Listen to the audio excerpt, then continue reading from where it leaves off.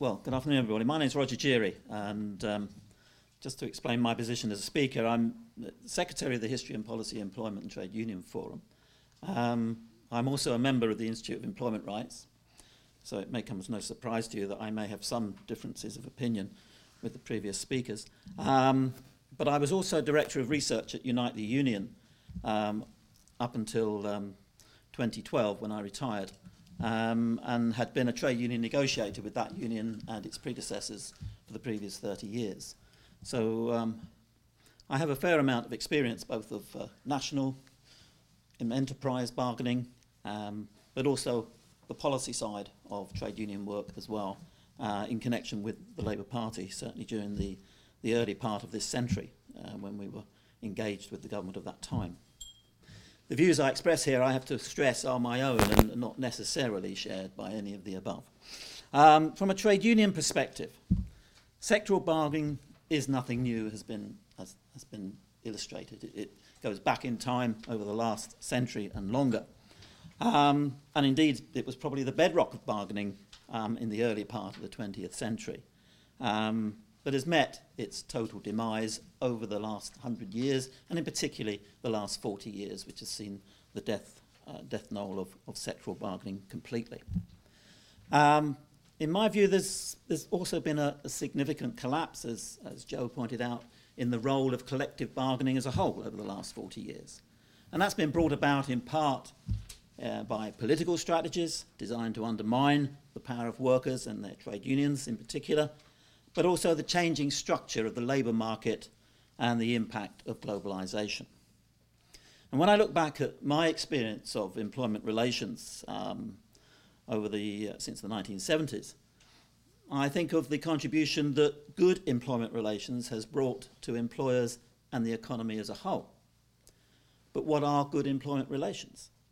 I'm sure there are many answers to that question, but I would associate good employment relations with the following. Firstly, workplace democracy, where workers have a voice and influence. Secondly, justice and fairness. That old hackneyed phrase of a fair pay for a fair day's work comes to mind. Equality, which also embraces diversity, has to be present. And trust. There has to be a relationship between the parties involved in employee relations. And I happen to believe that collective bargaining is fundamental to achieving these aims.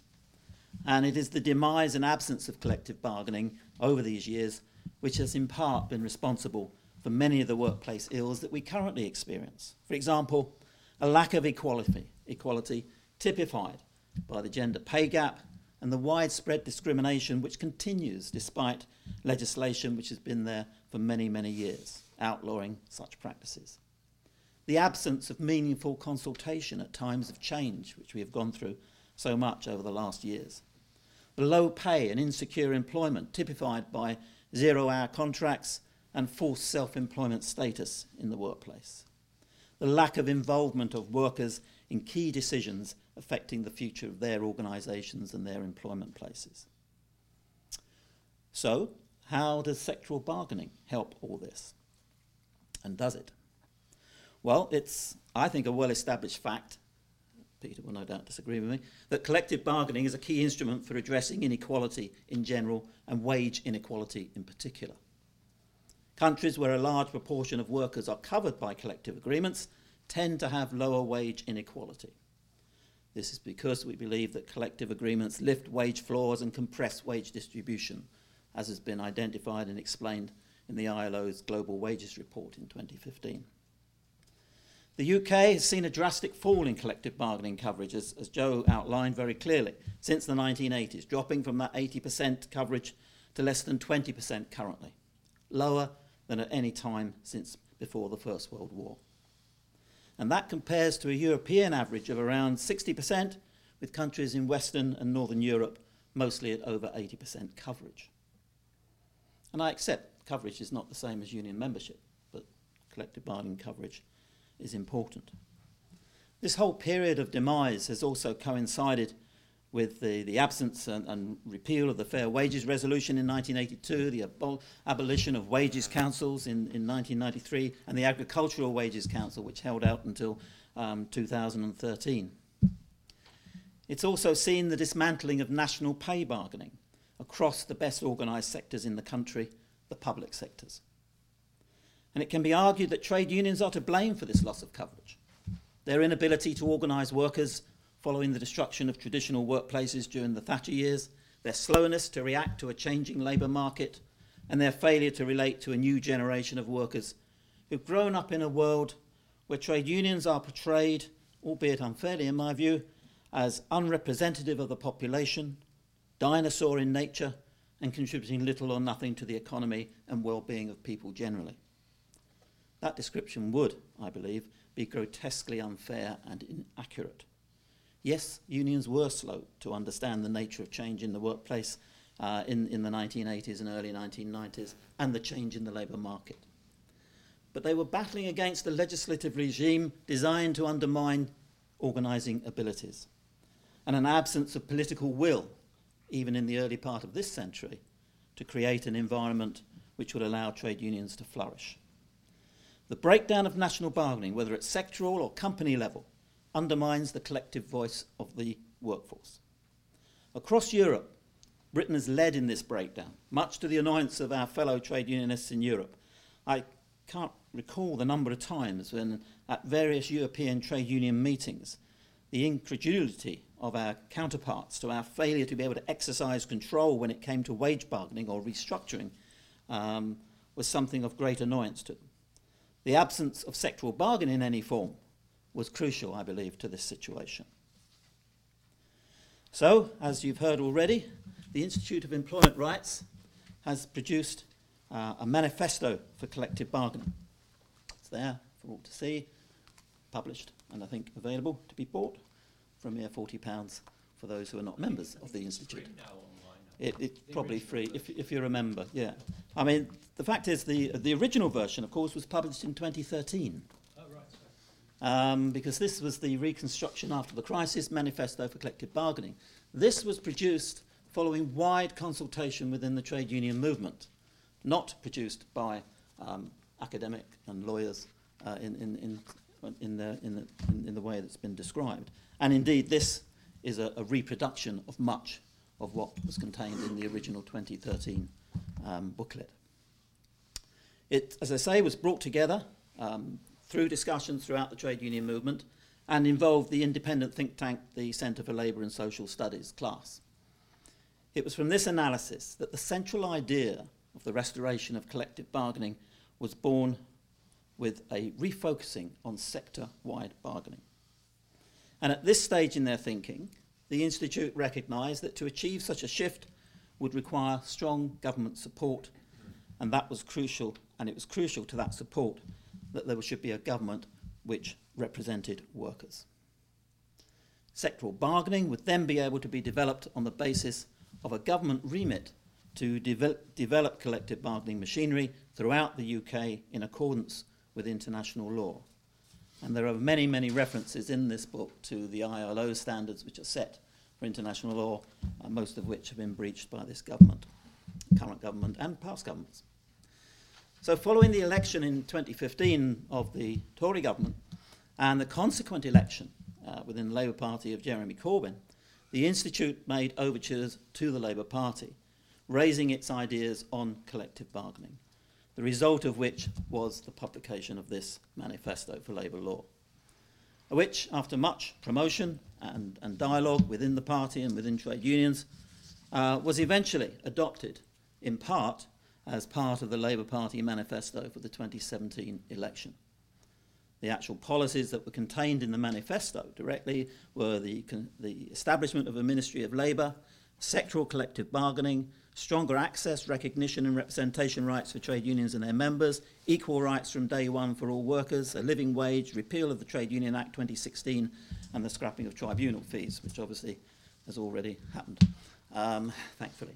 So all that was taken from the manifesto. There is much more in the manifesto document here, which was not specifically included in the 27 Labour Party manifesto. But there continues to be discussions about that. And when there is a change of government, I use the term advisedly, and hopefully the return of a Labour government which supports trade unions and the rights of workers not to be exploited, and for our employment relations to reflect international law, then I believe that sectoral bargaining will be an important element of a strong and proportional structure to ensure that business and workers alike can enjoy the fruits of their labour. So how do we make that work? Well, we're saying that the starting point of this has to be a Ministry of Labour. And when you think about it, employee voice cannot be restricted simply to plant level or even corporate level. 31 million workers must surely be entitled to a voice at the highest level of government, a voice which employers have had throughout this period. And therefore a Minister of Labour would have the responsibility for enunciating that voice and responsible for, amongst other things, the following areas of work. Firstly, to promote employment, reduce unemployment, and eliminate employment insecurity. Secondly, to plan for necessary skills, qualifications, and apprenticeships. Thirdly, to supervise labour standards and the scope of workers' rights and ensure adequate labour inspection. And fifthly, to promote collective bargaining, utilising the offices of ACAS and the Central Arbitration Committee, which would work under its jurisdiction. And that promotion of collective bargaining would include developing a framework for employers and trade unions in the development of employment policy and labour standards. It would establish multi-employer, sector-wide bargaining machinery to negotiate basic terms and conditions of employment and other matters of mutual concern. It would encourage the development of procedures for resolving disputes of an individual and collective nature without recourse to the courts.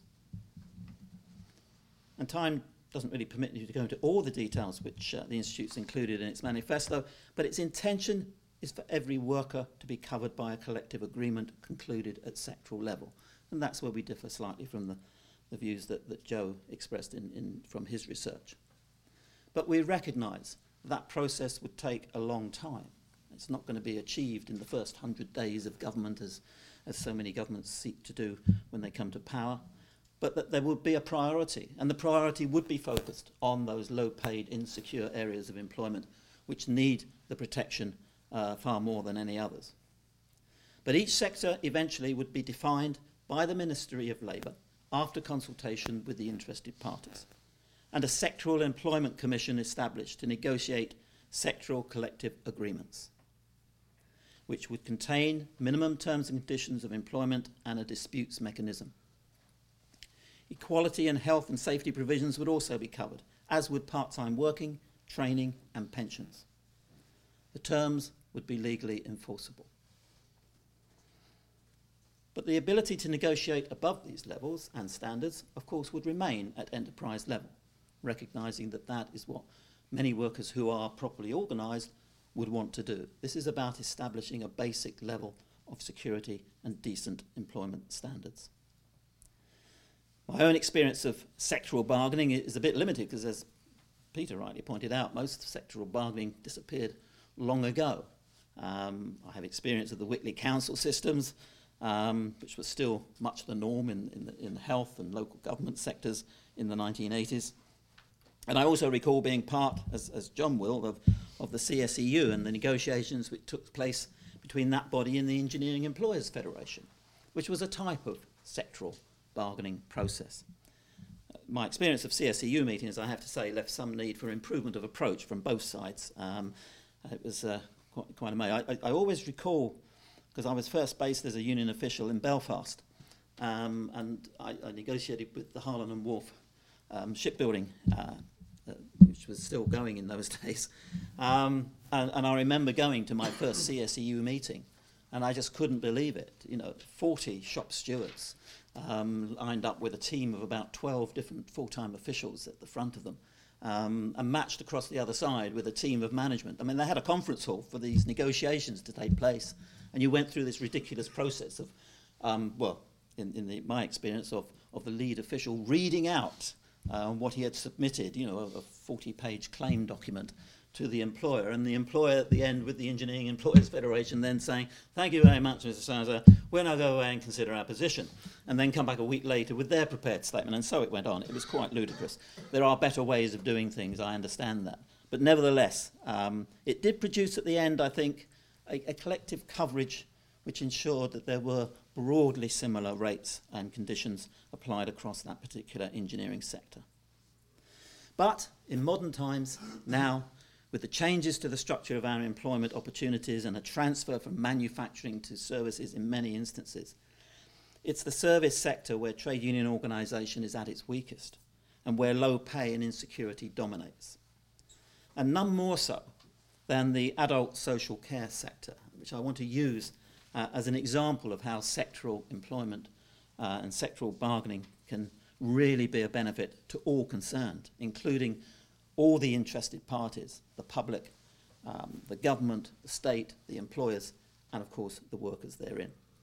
And I'm grateful to Lydia Hayes, Dr. Lydia Hayes, who's a law lecturer at Cardiff University, who's produced a study of this sector and identifies 8 good reasons, as she describes them, why the sector needs sectoral collective bargaining. And I'm going to wind up by using this study as a clear exposition of the benefits arising from such a bargaining process. Her 8 reasons are set out as follows. Firstly, recognising adult social care is an industry.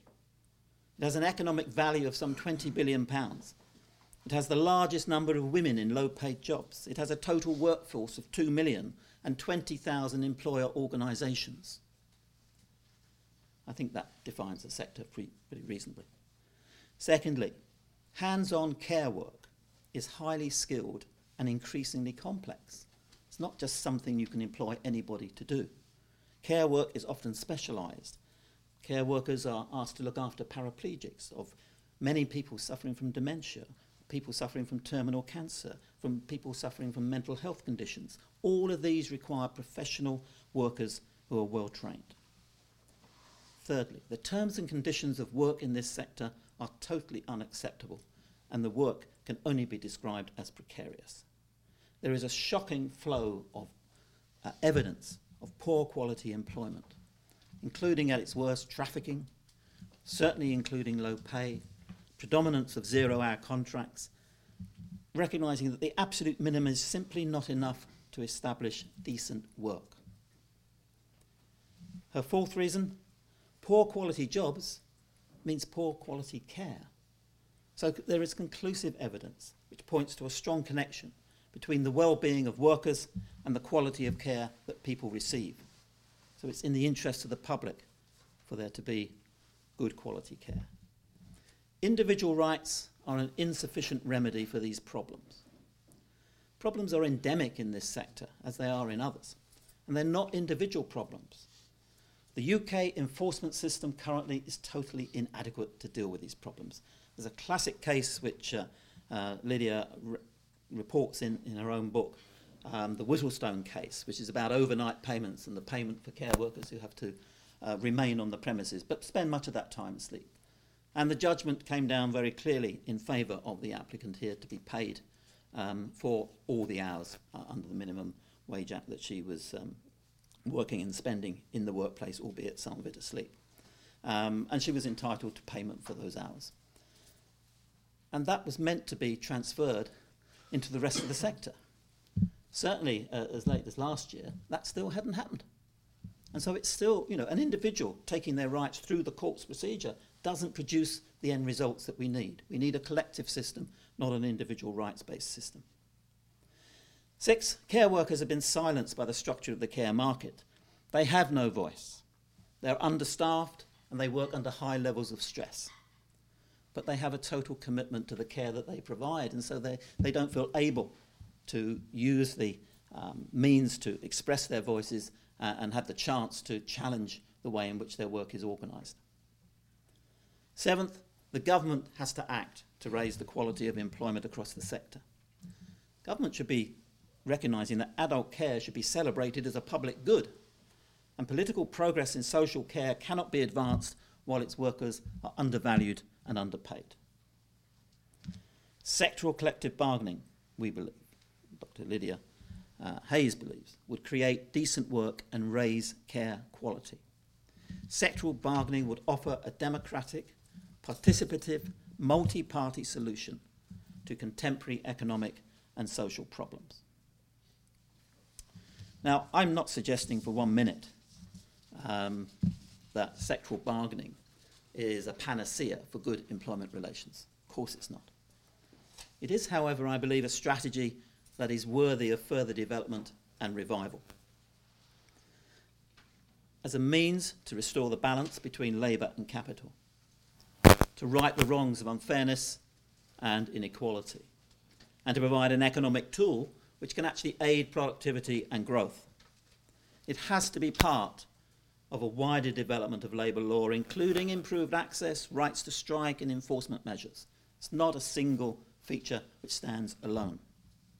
And that is made clear throughout the IER's recommendations.